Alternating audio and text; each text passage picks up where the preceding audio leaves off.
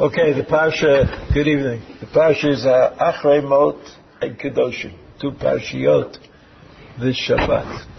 And the topic that I'd like to discuss with you comes up at the end of the parsha of Achrei Mot, and it refers to the prohibition against serving the Molech. Molech is usually taken to be the name of an idol of some sort. Clearly, something to do with idolatry. This is the first reference on the sheet in Melachim Aleph. Az yivneh Shlomo bama l'chmosh shikutz Moav bahar al penei asher al penei Yerushalayim. You know that Shlomo HaMelech had a lot of wives, and they came from different backgrounds. And he didn't have time to re-educate them, to teach them about the service. After all, they were all political marriages in order to establish peace between Shlomo HaMelech and his neighbors. So he had to pacify them, make them feel at home. So he actually built, that's what it says in the Pasuk, he built temples of idolatrous worship. But Shlomo HaMelech, why he did it and how he did it and how we think about it is not our interest right now. What our interest is that in this pasuk it says he built a bama. A bama is a high place, a place where you do the service, right? Because it's built up. And Kemosh is the name of the idol of Moab. The word shikutz is a word that means something despicable.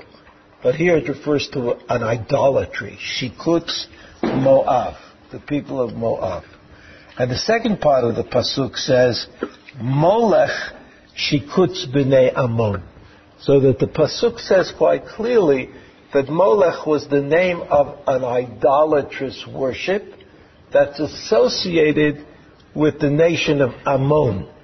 Right? Ammon is Molech, and Moab is Kemosh. So that we learn in the time of Shlomo HaMelech that the word Molech refers to a specific avodah zarah, a specific form of idolatry that took place at a specific place in the world. Ammon, which was, generally, the nations in the ancient time moved from place to place, but Ammon of Moab was on the eastern side, as far as we know, the eastern side of the Jordan River, right? Ever HaYarden Mizracha. And there, the people, the Jews went through that area on their way to Eretz Yisrael, and they saw different kinds of idolatry.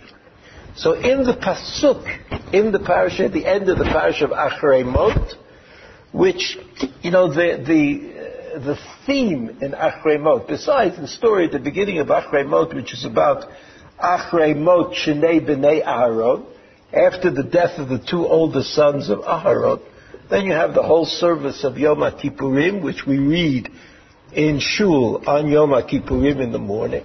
But in the end of the parasha of Achrei Mot, we have this idea of K'maaseh Eretz Mitzrayim, that there's idolatry, and then there's worse than idolatry, almost. It's like, imitating the worst of the nations. Like you can leave Mitzrayim, but if you take the Maaseh of Mitzrayim with you, you're doing something unimaginable. In that parasha of K'maaseh Eretz Mitzrayim, at the end of Achrei Mot, it says, Mizaracha lo titein lahavir lamo. You see the pasuk, the second pasuk on the sheet? Mizaracha, right, your Mizaracha, right, your descendants, lo titein lahavir lemolech. Don't give them to Molech somehow. V'lo techalel et shem elokecha ani Hashem. So the Mefarshim have some difficulty. Understanding how the verb fits in with the noun. What does laha'avir lemolech mean? Laha'avir, avar, means to pass over from here to there. Laha'avir, from here to there. What's laha'avir? What's laha'avir le-molech? Okay, so we'll look at Rashi. We'll start with Rashi. This is I mean, you just have to have a sensitivity to the words. That whatever it is that is forbidden, it is included in that word laha'avir. And that word laha'avir doesn't jive with what we think. We think it has something to do with killing your own children. Rahmana litzlan, right? It has something to do with that. What is laha'avir? Why that verb? Why is that verb which means to pass over from one place to another? So Rashi says, La molech avodah zarah hi sheshma molech. Right? That an idolatrous worship named Molech. V'zohi avodata. And this is how you worship it. Because we know people who are sensitive, if you know the Gemaras on this, you know that there is a certain rule that in order to be truly obliged, when you do avodah zarah, you have to worship the avodah zarah kidarka. In other words, you can't just go to an avodah zarah in the middle of the street and say, you're the greatest, and I'm worshiping you. But whatever it is that the worshippers do, in order to transgress, you have to do the same thing. So if the worshippers jump up and down, you have to jump up and down. If they throw rocks, you have to throw rocks. If they bleed themselves or make themselves bleed, you have to do things. That's called avodah kidarka. You have to serve. There's another thing, but if you serve the avodah zarah the same way you serve in the Beit HaMikdash, that's also a problem. But in other words, there has to be. It has to be serving the avodah zarah. So he says, Zohi avodata, Rashi says. This is the way you do it. If you want to do something really bad, this is what you do. Rashi says, Shemoser beno lekomrim. He takes his son, a child, and he gives it to the komer. Komer is a priest, a word for priest, like a galach. When Rashi said komer, he was thinking about Catholics, as you know. Even if you didn't go to the movie, it was Catholics. Shemoser beno lekomrim, vosim shtei medurot gedolot. And then these guys, they make two big fires, like a kind of lahavdil, lag ba'omer kind of thing. And ma'avirim et ben biraglav, bein shtei midurot ha'esh. And then they take the child. Each one of these guys grabs onto a leg, and we're talking about the sacrifice. The sacrifice has two legs. Each one grabs onto a leg, and they put the body through the fires, right? Bein shtei midurot ha'esh. So that according to Rashi, you remember that word in the pasuk, laha'avir lamolech, right? So according to Rashi, what does laha'avir mean? To make it pass through, like the child is brought through the fires from one side to the other. But what it doesn't say is that they kill him. They don't kill him, according to Rashi. They just do this, whatever the purpose of it is. I don't know, but it doesn't say that they kill him. Maybe accidentally he might burn up, but I don't think so. I don't think that's what Rashi's intention is. In any event, generally it's brought down that there's a machloket rishonim about what the avodah of the molech was. That according to the Rashi and the Rambam, they just took the child and passed it through the fires. Right, passed from one end to the other end, and that was called molech. That was called avodat molech. According to the Ramban, here, in the part, it's not on the sheet, but you can either believe me or look it up. Looking it up is good. Believing me is also good, but you can believe me until you look it up in the Ramban. Then the Ramban says, no, they actually killed him. They actually sacrificed. And this is something interesting. Whenever you find a pasuk in the Torah that the Rishonim, after all, the Rishonim, we're talking about the 10th century, the 11th century, the 12th century, right? We're talking about 1,000 years ago. And again, 2,300 years after Matan Torah. They look at the pasuk, they didn't know what it meant. They didn't know what it was, collectively. Like the Ramban said, I know what it means, and Rashi says, I know what it means also. But when you put them next to each other, we don't know what it means.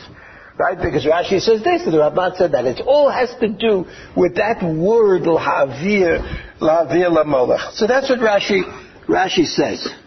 Then Rashi goes on to explain that therefore the pasuk lo titein la'avir lamolech, right? Lo titein zohi b'sirato lekamarim la'avir lamolech zo ha'avarat ha'esh. That's what Rashi says.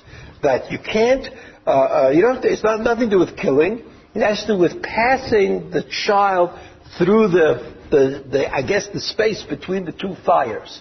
There are two fires, and you pass the child through the two fires. You symbolically burn him up, but you don't have to burn him up. That's not the idea.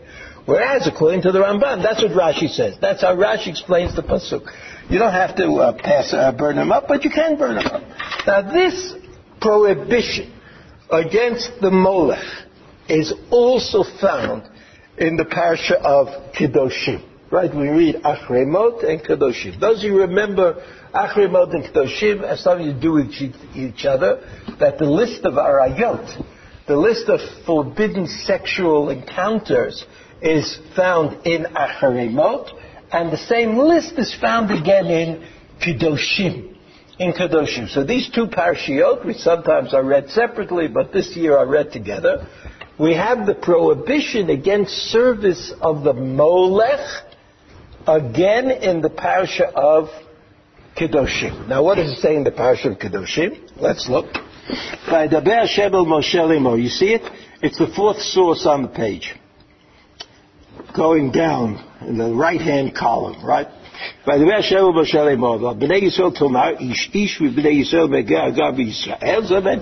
everybody. Ish always means every individual person. That's what ish means. It doesn't mean everybody, but it means each one.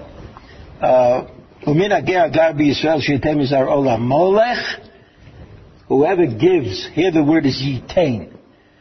Right, yitain. What was the verb before? La'avir. La'avir. Right here it's yitain. Yitain seems a simpler word to us. Mot yumat ama'aret yigemu ba'avet. So now you have a more complicated kind of setup. Mot yumat.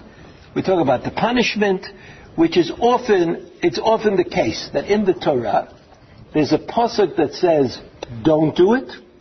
That's called, in the language of Chazal, that's called azhara. And then there's another pasuk that says, if you do it, you get the following punishment. That's called onesh. So it was for Chazal, it was simple that you needed this double kind of presentation. That it was reasonable. They didn't consider it to be a redundancy.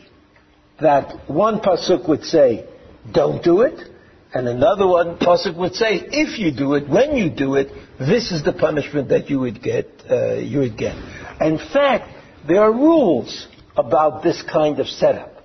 Ein onshim, ela im kein mazhirin. Right? The Torah doesn't punish you unless there was also a warning pasuk. Now, this has also to do with the way we understand culpability. That if two witnesses, for example, see that Reuven is about to kill Shimon, so the two witnesses cannot assume that Reuven understands what the implications of his act are. But they have to say, listen, Reuven, if you kill that guy, your punishment is, it's forbidden to kill him by the Torah, and if you kill him, you're going to be punished by death. You can't assume that he knows that. Right? He might be kind of in a moment of anger, taken up with whatever, and he's not going to do that. He's not going to be reasonable, so you have to tell him. So that's ein onshim elen ke mazhirin. So that's what the pasuk says. He says, Mot yumat am haaretz yirgemuhu ba'avet. Am haaretz, Am haaretz are the people. The people. Later on in history, after the Torah, Am haaretz became kind of synonymous with people who didn't know the Torah very well, or didn't know the halacha. In the Gemara, they talk about the Am haaretz haglili. And the Am haaretz haglili was somebody who didn't know the halachot of Trumot and Maasrot so well, and didn't know the halachot, very complicated halachot, and didn't know the halachot of Taharot so well. And so when you went into something, you had to visit somebody up in the Galil in those days, in the days of the Tanaim, and you said to them, did you separate, tithe, the Trumot and Maasrot? So they would say yes. And you could believe them. But you were never sure that they did it correctly. Right? You understand? This is a problem that exists today. Right? You know, are you kosher? Of course I'm kosher. My mother was kosher. My grandmother was kosher. I'm also kosher. But you don't always know what that means. So you have to ask another question. You know, the more questions you ask, the more embarrassing it gets. So, but the truth of the matter is that you don't know. You don't know what people mean when they say that they're kosher. I mean, when I was a kid, if somebody said that they were kosher, it meant that they didn't eat in the Chinese restaurant on Shabbos. Which, you know, it's kind of a liberal interpretation of what kosher is. But so you always have this problem. Rabbis especially have a big problem because everyone wants to invite the rabbis to eat with them.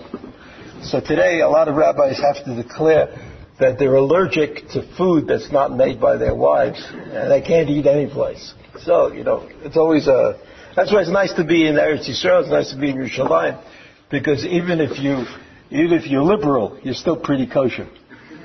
You know, it's hard to be, it's hard to really devastate the situation. Yeah, somebody, my daughter was talking to somebody on the phone just before I came, and somebody asked her a shaila. So she asked me. She usually doesn't do that, but it was a hopeless situation. I was standing there. So she asked me. So I said, mutter. So the person who asked the question, she said, but. And then I said, still mutter. Then she said, but. She didn't run out of buts, you know, like until I finally had to say, well, if that, you know, if you're so interested in having it be also, so let it be also. So there's a different world today, you know. It's not a world of the Chinese restaurant on Shabbos, but it's a different world. But it's good. It's good. Everything's good. I mean, the halacha is definitely too liberal for a lot of people. Which you know, everybody said rebels. Like, what would you do if there wasn't something usher that wasn't usher last week? There would be sort of, life would not be quite as I don't know. I mean, it doesn't really make any difference because it comes in a package. So, you know, last week it had 2 kashrus symbols on it. And this week it's 3 kashrus symbols on it. You know, all right. You know, like. What difference does it make? I'm happy everybody should earn a living. So, that's what it says. Mot yumat. So Rashi explains a little bit that he says, Mot yumat bebeit din. That this is a capital case, and it goes to a court, Yemen koch lebeit din. Am haaretz misaykin laton. The beit din itself can't carry out the punishment, so the people help out. Am haaretz. Am shebeginon nivrei haaretz. Right? Rashi Adarabah. Rashi says Am haaretz is like a compliment. Call somebody an Am haaretz is like saying he's the greatest. Davar acher. Am she'atidim lirosh et haaretz alidei mitzvot halalu. Am haaretz. That the people who will get the land. How do they get the land? By doing the mitzvot hatluyot ba'aretz. A very nice idea that the Rashi has. Now we'll go to Pasuk Gimel. Now this is the important part, the part that I'd like you to think about. Ani atenet panai ba'ishahu. Ani atenet panai ba'ishahu. What would you say? If you didn't know Rashi Baal Peh, which I'm sure you all do, and know the Psukim Baal Peh, it says, what is Lateit Panim? Would you think that's good or bad? Well, I think that is wonderful. Right? You know, Moshe Rabbeinu said to HaKadosh Baruch Hu, I just want to know. I want to understand what is HaKadosh Baruch Hu. And HaKadosh Baruch Hu said, no, you can see my back, but you can't see my face. So he said, why, do you see a face? Wow, that would be the greatest. So I hear that it's used differently. I will look carefully at that person.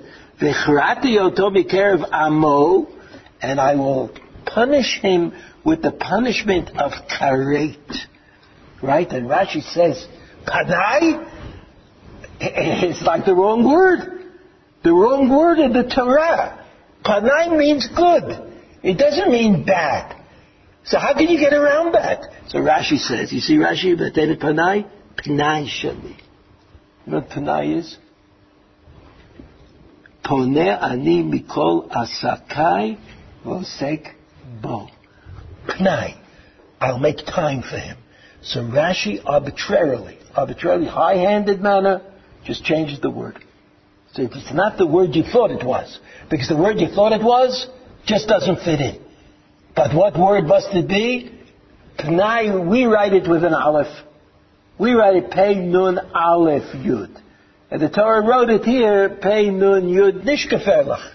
Rashi says. You could say that. But what's more important to us, because we're just trying to understand what the Torah is saying, is that according to Rashi, it was impossible. According to Rashi, it was impossible the word Panai meant Panai. Because Rashi knows that Panai is good. That when God faces something, God says, I will face. That means that that's the most wonderful thing imaginable. What could be better than that? So he says, V'chrati here the Panai will lead to karet, ki mizaron natan lamolech, leman tameid mikdashi lechalel et shem kodshi. Ki mizaron natan lamolech. So here it sounds like natan lamolech means actually to sacrifice. Natan lamolech. But it could be, if we understand Rashi, and Rashi means lahavir, means just to pass through the fires, so natan lamolech means you do what you do to the molech. I mean, you don't have to kill the child. It's enough just to do what you're supposed to do. Leman tamed mikdashi ulechalel et shem kodshi. Now this is a pretty strong statement here in the Torah. The Torah says tamed mikdashi. Can you imagine anything worse? Mikdash is a place, the one place in the world which is dedicated to tahara, always tahor. Tamed et mikdashi is like to upset the actual created world. I mean, it can't be. Something can't happen. And the second thing is the Chalel et Shem Kodshi. The Chalel et Shem Kodshi. I don't even know what these things mean, but they obviously are tremendously serious. Ve'im ha'alem ya'alimu am ha'aretz eteinehem min ha'isha hu b'tito mizaro lamolech l'beltia mitoto. And if the am ha'aretz decides not to kill him, v'samti ani et panai ba'isha hu v'mishpachto. V'samti ani et panai. Again, repeating that if he's not punished, then God will punish him. Samt et panai and mishpachto. Rashi says, look at Pasuk Hey. Amar Rabbi Shimon, v'chi mishpacha ma'chata, ela lamedcha, she'ein lecha mishpacha sheyesh ba moches, she'ein kulam mochsim, she'kulam mechabim. He says, mafia that goes by families. You don't have some of them who are guilty and others who are innocent. Mafia is the family. That's the definition of a mafia, and that's what the Gemara says. The mafia is a family, and they're all going to be punished. So what I've tried to show you is that there is some difficulty in understanding what the pasuk or what the molech is about. What it's about. And there's really one more source that I'd like us to look at, which we have to look at a few psukim as well. This By the way, this also appears, this idea of the Molech appears in Dvarim. Somehow the wrong pasuk got onto the sheet. I don't know how that happened. It's in Dvarim, Perek Yud Chet, Pasuk Yud. Here, on the sheet, you see on page 2 at the bottom, it says Pasuk Kaf. Page 2 at the top, Page 2 at the top, it says Pasuk Kaf, Perek Yud Chet, Pasuk Kaf. That's a mistake. It should be Pasuk Yud. I can't do anything about it right now. But I'll read the Pasuk to you. The Pasuk says, Lo yimatzei becha. There should not be amongst you ma'avir beno bito ba'esh. A person who is ma'avir, again that verb la'avir, mimakom lemakom, beno bito ba'esh, kosein ksabim, ma'onei menachesh u'mechashem. And all of these words, kosein ksabim, ma'onei menachesh u'mechashem, are kinds of words that describe magicians. Magicians who tell the future, right? Who don't act bitmimut. Tmimut means, according to Rashi, that you don't second guess God. You don't say you can't say, well, if I do this trick, then it'll work out, as though you have power to determine what God should do. That's what magic is. So here, in this pasuk, it doesn't mention the Molech, but it does say Ma'avir beno ubito ba'esh. It doesn't say the name Molech, and it connects it to magicians. So it may be that that's a kind of a proof for the position of Rashi, which is that there's a certain kind of, that ma'avir beno, that you have some purposefulness in transmitting the child from one side to the other in order to tell the future, in order to determine the future, or something of that kind. Okay, so that's the beginning of page 2. Now let's look at the Mishnah in Megillah. Perek Tet Mishnah, Perek Dalet Mishnah Tet, that's the number, the reference in the Mishnayot. If you look in the Gemara, it's Perek Gimel, Mishnah Tet. Why it was switched around is not our issue. Ha'omer, Yevarchucha Tovim, Harezo Derech Minut. Now Chazal, at the time of the Mishnah, had this problem. Apparently there was a widespread belief that there was a good God and a bad God, or a God of good and a God of bad. And that eventually the God of good would win over the God of bad. But until that happened, the God of bad also has to be appeased somehow. So if you give a sacrifice to the God of good, then you have to give a sacrifice to the God of bad. Now this, or instead of a sacrifice, you'd have to give prayers, or you'd have to do something. Now this idea was an idea that was very well developed amongst the Persians, right? The Persians who had a religion that was called Zoroastrianism. That was their religion. And their religion was with this idea of good and bad, right? Good and bad. In fact, there's a pasuk in Yeshayahu that belies this interest that we had in this Persian idea. And that pasuk says, Yotzer Or Uvorei Choshech. You may recognize it, or think you recognize it. Yotzer Or Uvorei Choshech, Oseh Shalom Uvorei Ra. Uvorei et Ra. Oseh Shalom Uvorei et Ra. Now, I don't know how it happened, but you know that is a bracha that we say every day in the davening, in Shacharit.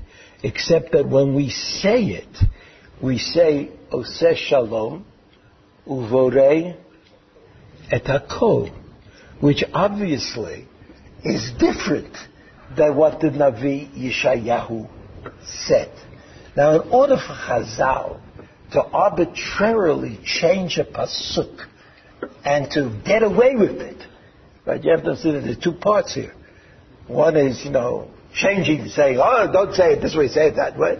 And for the people who are davening to allow this to happen, that's very remarkable. So it means that this issue was a tremendous issue. So here we have a Mishnah. Right? The Mishnah says, Omer, a person who says, Yivarchucha tovim, Yivarchucha tovim. You should be blessed by the good ones, by the ones who produce tov. So, who produces tov? You say, God produces tov. It's a way of saying that God should bless you. But the simple pshat that could be understood was that up in heavens there are tovim and there are also ra'im. So of course when I say Yevarchu HaTovim, that's a bracha. But it also may be true that that's bracha is being said by somebody who believes that there's a duality in heaven. There's the good God, or the God of good, and the God of bad. So the Mishnah says, I guess people said that. Otherwise, why would the Mishnah mention it?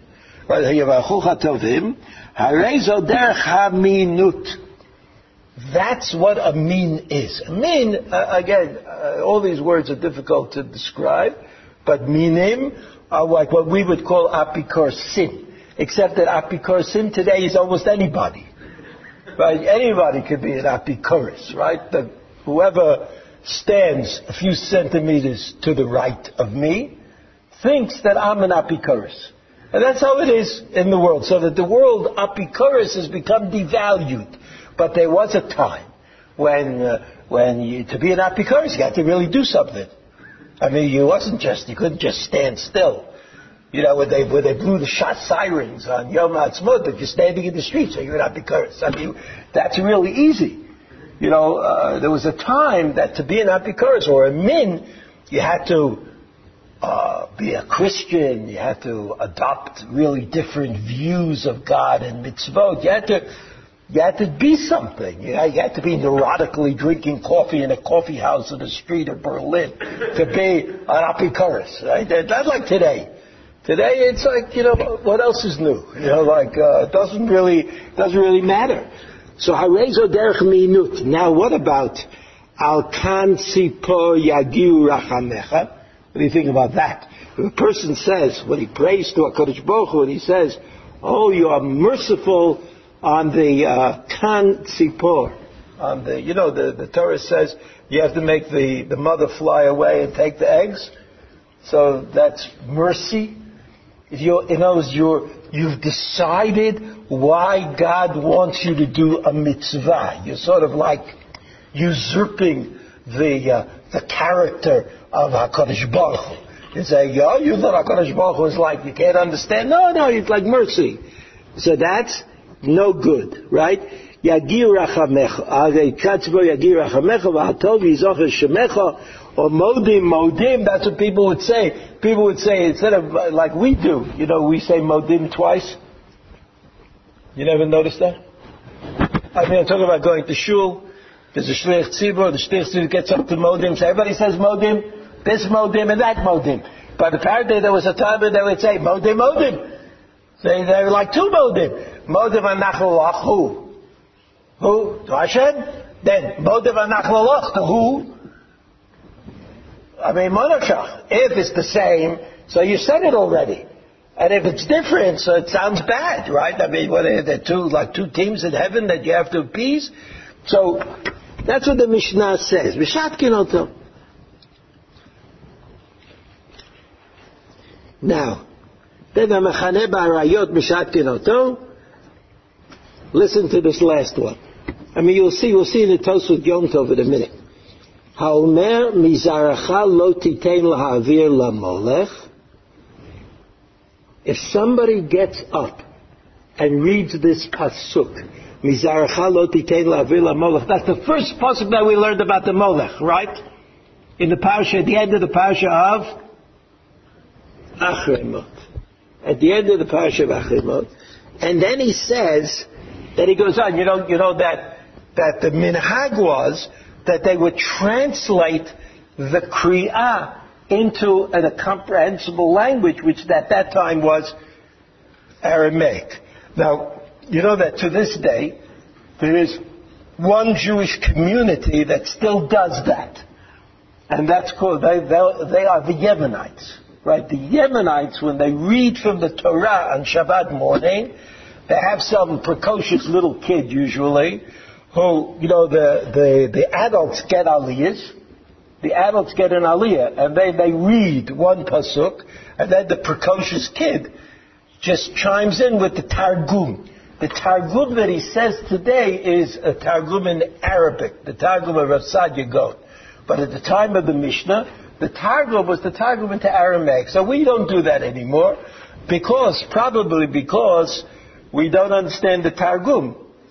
So what's the point of saying two things you don't understand? It's good enough you don't understand the Chumash, or I don't understand something else.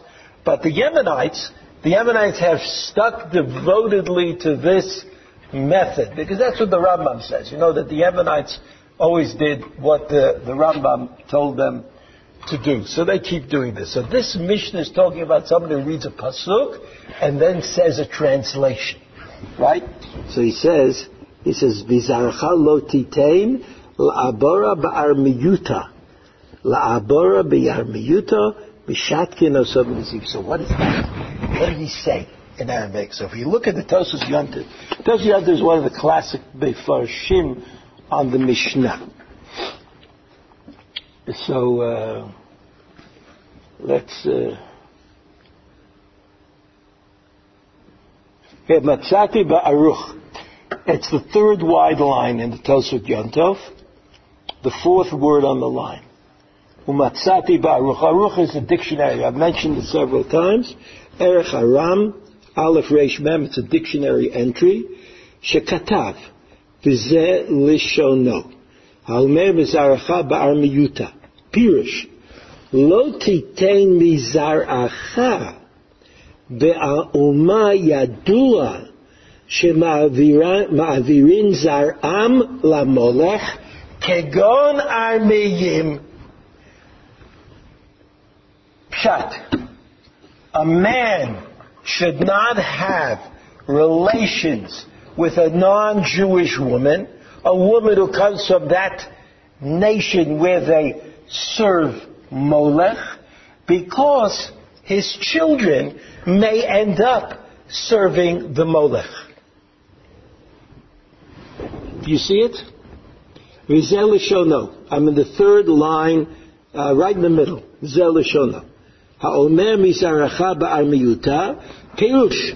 Lo titei mizaracha ba'uma yadua shema'avirim zaram lama. You should not give your seed.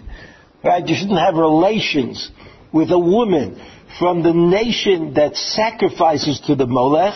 Kagon Armiyim.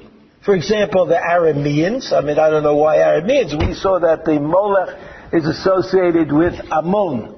Right? But he calls it Arameans. Arameans were not Ammonites. They were somebody else. She'ata gorem lahavir zaracha lamolech.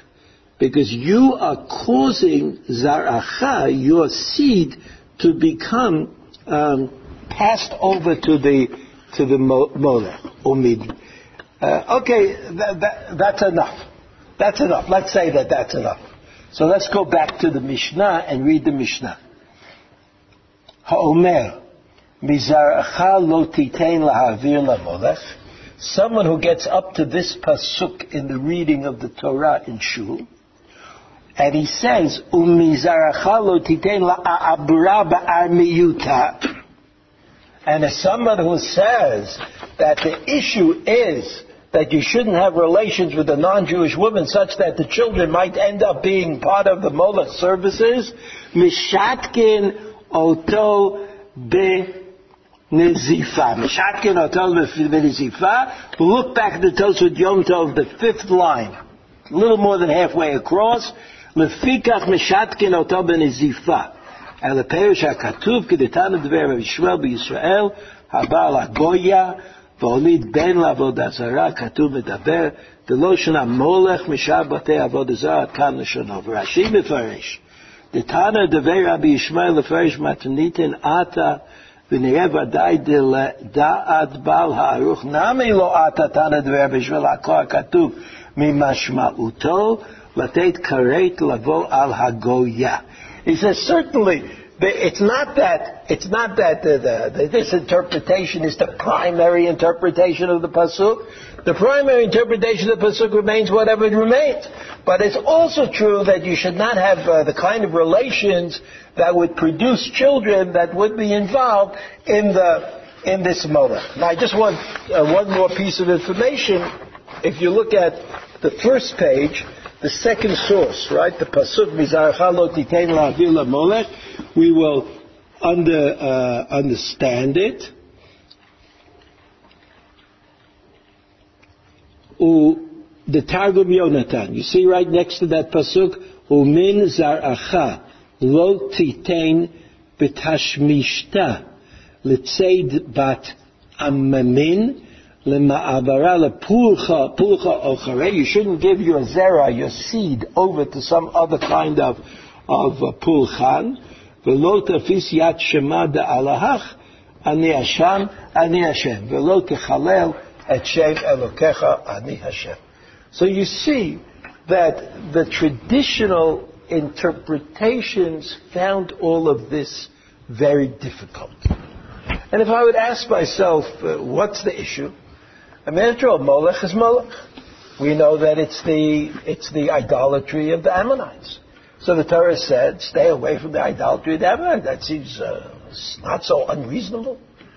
And yet we see that it wasn't clear, on the one hand, what the idolatry was. And secondly, right, we have Rashi and the Rambam who say that they didn't kill the child, and the Ramban who said that they did kill the child. And then we have the statement in the Mishnah that seems to say a whole different pshat, as though it's inconceivable that any Jew would give his children to the Molech, but you shouldn't even have relations with a non-Jewish woman such that you might cause in the future generations something to happen to your children of future generations. Now it's hard, I think, to avoid thinking of Akedat Yitzchak. It's hard to avoid thinking for a moment about Akedat Yitzchak and the tzivui, the command that HaKadosh Baruch Hu gave to Avram Avinu, Kachna et bincha, Yichidecha she'ahavta, v'lech lecha al Eretz Moriah, v'haleu sham la'olah. A direct command that HaKadosh Baruch Hu gave Avram Avinu to sacrifice his son. Now, it's true that at the end of that story, the command seems to have been rescinded. The angel comes down from heaven and grabs onto Avram Avinu's hand and says to him, Al tas lo ma'uma. Al tas lo ma'uma. Which, as you know, Rashi says, quoting Chazal, ma'uma sounds like the word mum. Sounds like the word mum. Mum is a blemish. He had the knife, Avram Avinu had the knife in his hand, and Yitzchak was tied on the altar. I mean, this is what Chazal say. Yitzchak was tied on the altar, and Avram Avinu had this dilemma. He couldn't understand how he could be in such a position, where on the one hand, HaKadosh Baruch Hu clearly told him to sacrifice his son, and then on the other hand, HaKadosh Baruch Hu told him not to sacrifice his son. This was Avram Avinu's dilemma. Leaving God aside and leaving all the poetry that's ever been written about children and their parents. Avram Avinu could not understand, according to Rashi, how he could possibly follow both directives. How could you sacrifice your son? And how could you not sacrifice your son? And as far as Avram Avinu was concerned, since God represented truth, it's difficult to say that statement B canceled out statement A, or that statement A was only there to see if Avram Avinu was willing. Like, let's see if he would do it. I mean, for Avram Avinu, at least this is the position of Rashi, I think. For Avram Avinu, he had this dilemma. He couldn't understand how he could both sacrifice his son and not sacrifice his son. As an aside, I have to say, and I always say this, and I think it's true, that Avram Avinu was not concerned about the fact that HaKadosh Baruch Hu said that he would be the father of a great nation, and that he had many descendants. And if Yitzchak would die, that would be difficult. Because as far as Avram Avinu was concerned, HaKadosh Baruch Hu created the world, and that's not a big issue. How God would solve that problem was God's problem, so to speak. It wasn't Avram Avinu's problem. He didn't have to have children. HaKadosh Baruch Hu promised him that he would have children. So the children would come somehow. If they come out of the ground or come out of a tree, I mean, it didn't make any difference. Avram Avinu's issue was that he was the person who discovered, Avram Avinu, is the person who said, Lech lecha me'artzecha, that HaKadosh Baruch Hu wants something from us. Not why he wants it, or what the purpose of it is. Only that HaKadosh Baruch Hu wants it. And that's why Avram Avinu was introduced to us in the Torah, Lech lecha me'artzecha. That's Avram Avinu. Avram Avinu was the first one who responded to a demand. I mean, after the Garden of Eden and all this, but the first one in recognizable history who responded to a demand from HaKadosh Baruch Hu, Lech lecha, he went. So HaKadosh Baruch Hu said to Avram Avinu, sacrifice your son. So he wanted to do it. Then HaKadosh Baruch Hu said, don't sacrifice your son. He wanted to do that as well. And he didn't know how. He didn't know how to do that. So the angel said to Avram Avinu, Al tas lo me'uma. Al tas, don't do anything to him. What was the anything? What was the anything that he was talking about? So Rashi says, Chazal, right? Rashi, Chazal, that the word me'uma, which I say syllabically, really sounds like, when you say it in Hebrew, muma. Right? You say it quickly. The aleph sort of disappears. And muma sounds like mum. A mum is a blemish. And you all know that an animal that has a blemish, like a scar in its eyelid, for example, cannot be given as a korban.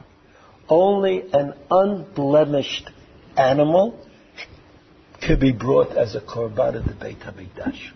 So Avram Avinu said, everything I'm telling you is in Rashi. I just want, you could look that up also. Avram Avinu said, I'll tell you what, this is what I'll do. I'll take the knife and I'll scar him. I'll make him unfit to be a sacrifice. And then it'll work out, because God said sacrifice him, so I came to sacrifice him. But of course I had to look carefully to see if Yitzchak had a blemish or not. And I see he has a blemish, so I can't sacrifice him. Al taslo me'uma. Al taslo, that's what the angel said. Which sounds like it means that both things are true. And that Avram Avinu was the first one who learned that not everything that might be done can be done. Just as Nadav Avihu learned that not everyone, it's Achremot, not everybody who wants to go into the Mikdash for true and pure reasons is granted entree into the Beit HaMikdash. So that Avram Avinu had this question. If the purpose of life is to give to HaKadosh Baruch Hu, if the purpose of life is to give of yourself or to make yourself over as HaKadosh Baruch Hu wants you to be, so is there a limit? Is there a limit to this desire to be what HaKadosh Baruch Hu wants me to be? So HaKadosh Baruch Hu taught Avram Avinu this. that sacrificing your own son for God makes sense in the eyes of God. Because what is life in the eyes of God? I mean, a fleeting moment. It's not anything that means anything. Only Olam Haba, only Gan Eden can be thought of in terms of the divine. So that for HaKadosh Baruch Hu to say, sacrifice your son, Pshita, Adarabah. Adarabah, why not? But for Avram Avinu to do that would belie the humanity that is demanded of us. And that's what Avram Avinu learned. And Avram Avinu learned that not every kind of devotion, as much sense as it may make, is acceptable in the eyes of heaven. Even devotion is limited. The devotion of Nadav Avihu, the devotion of Avram Avinu, bringing Yitzchak as a sacrifice. And so, the Torah says, Molech. And Rashi says, no, it's not that Molech. It's not sacrificing your child. Because we've learned that already. We learned that lesson with Avram Avinu. What do you think the Torah is going to come and tell us not to sacrifice our children? Of course we know we're not going to sacrifice our children.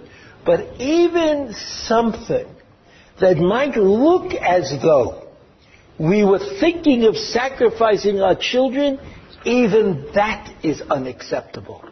And that cannot be countenanced. And a person who does that, Rashi says, Chilul Hashem, Chilul HaKodesh, deserved karet, because when you know something can't happen, you can't even come close to it. You can't even do something that smells like it. And so the Gemara says, the Mishnah says, the person says, Molech. He translates the Molech, the pasuk about Molech. He translates it correctly. The idea is there, but that's not what the pasuk really says. Then he gets a Nazifa. Everybody knows that. If you have children in the army, you know what a Nazifa is. Nazifa. So that we have to understand that the Torah is coming to explain to us that even if you know that there's some kind of an ideal situation which is forbidden, you can't come close to it. You can't even think about the sacrifice of children, even though at some level of logic it may make sense. Nevertheless, the Torah says you can't even come close to it. You can't approximate it. You can't think about it. And that's called the prohibition of Molech. So Rashi and the Rambam are the ones who say that there is no prohibition to sacrifice your own children. What do you mean there's no prohibition to sacrifice your own children? It means that according to Rashi and according to the Rambam, who would do such a thing after Avram Avinu? Who would imagine that they could sacrifice their children, even though it's an act of tremendous devotion? Anytime you give up something of your own to HaKadosh Baruch Hu, something that you really hold dear, that's a wondrous act of devotion. But Avram Avinu learned the lesson, and we learned the lesson. No one would imagine taking his own son, Rachmana litzlan, and sacrificing him to HaKadosh Baruch Hu after the story of Avraham Avinu. However, there is kind of a mistake that you can make. You can fall into the pit. And the pit is, maybe we'll just imagine that we're doing it. Maybe we will just think that it could happen, right? Some kind of an imaginary avodah, an imaginary service that we give to God through the Molech. Even that imaginary service is unacceptable, impossible, unreasonable, and cannot be done. And that's the prohibition that the Torah gives. So that sometimes, even when something becomes part of you, when you're like, you're very committed. I mean, Akedas Yitzchak, it's a formulating parsha in our existence. I mean, who doesn't know about Akedat Yitzchak? And who cannot glorify this moment in history, even though we don't always understand exactly what it means. But Akedat Yitzchak, Akedat that tells us clearly, don't sacrifice your son. Don't get involved in such a thing. Even Avram Avinu could not do that with impunity. The prohibition against sending your children off to the Molech is something else. It's don't get close to what you know is forbidden.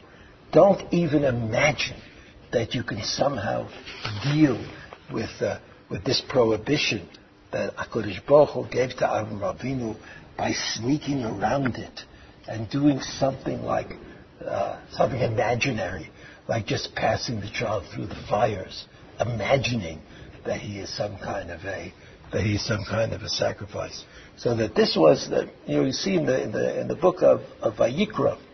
In the book of Vayikra, there's a very strong position that's taken by the Torah that in order for us to live and to exist in the world which we found after being driven out of the Garden of Eden, we have to apply again and again Hazar Hakarev Yumat. Even coming close to something that is forbidden in an ideological sense, even moving in that direction is totally unreasonable and unacceptable. Have a good Shabbos.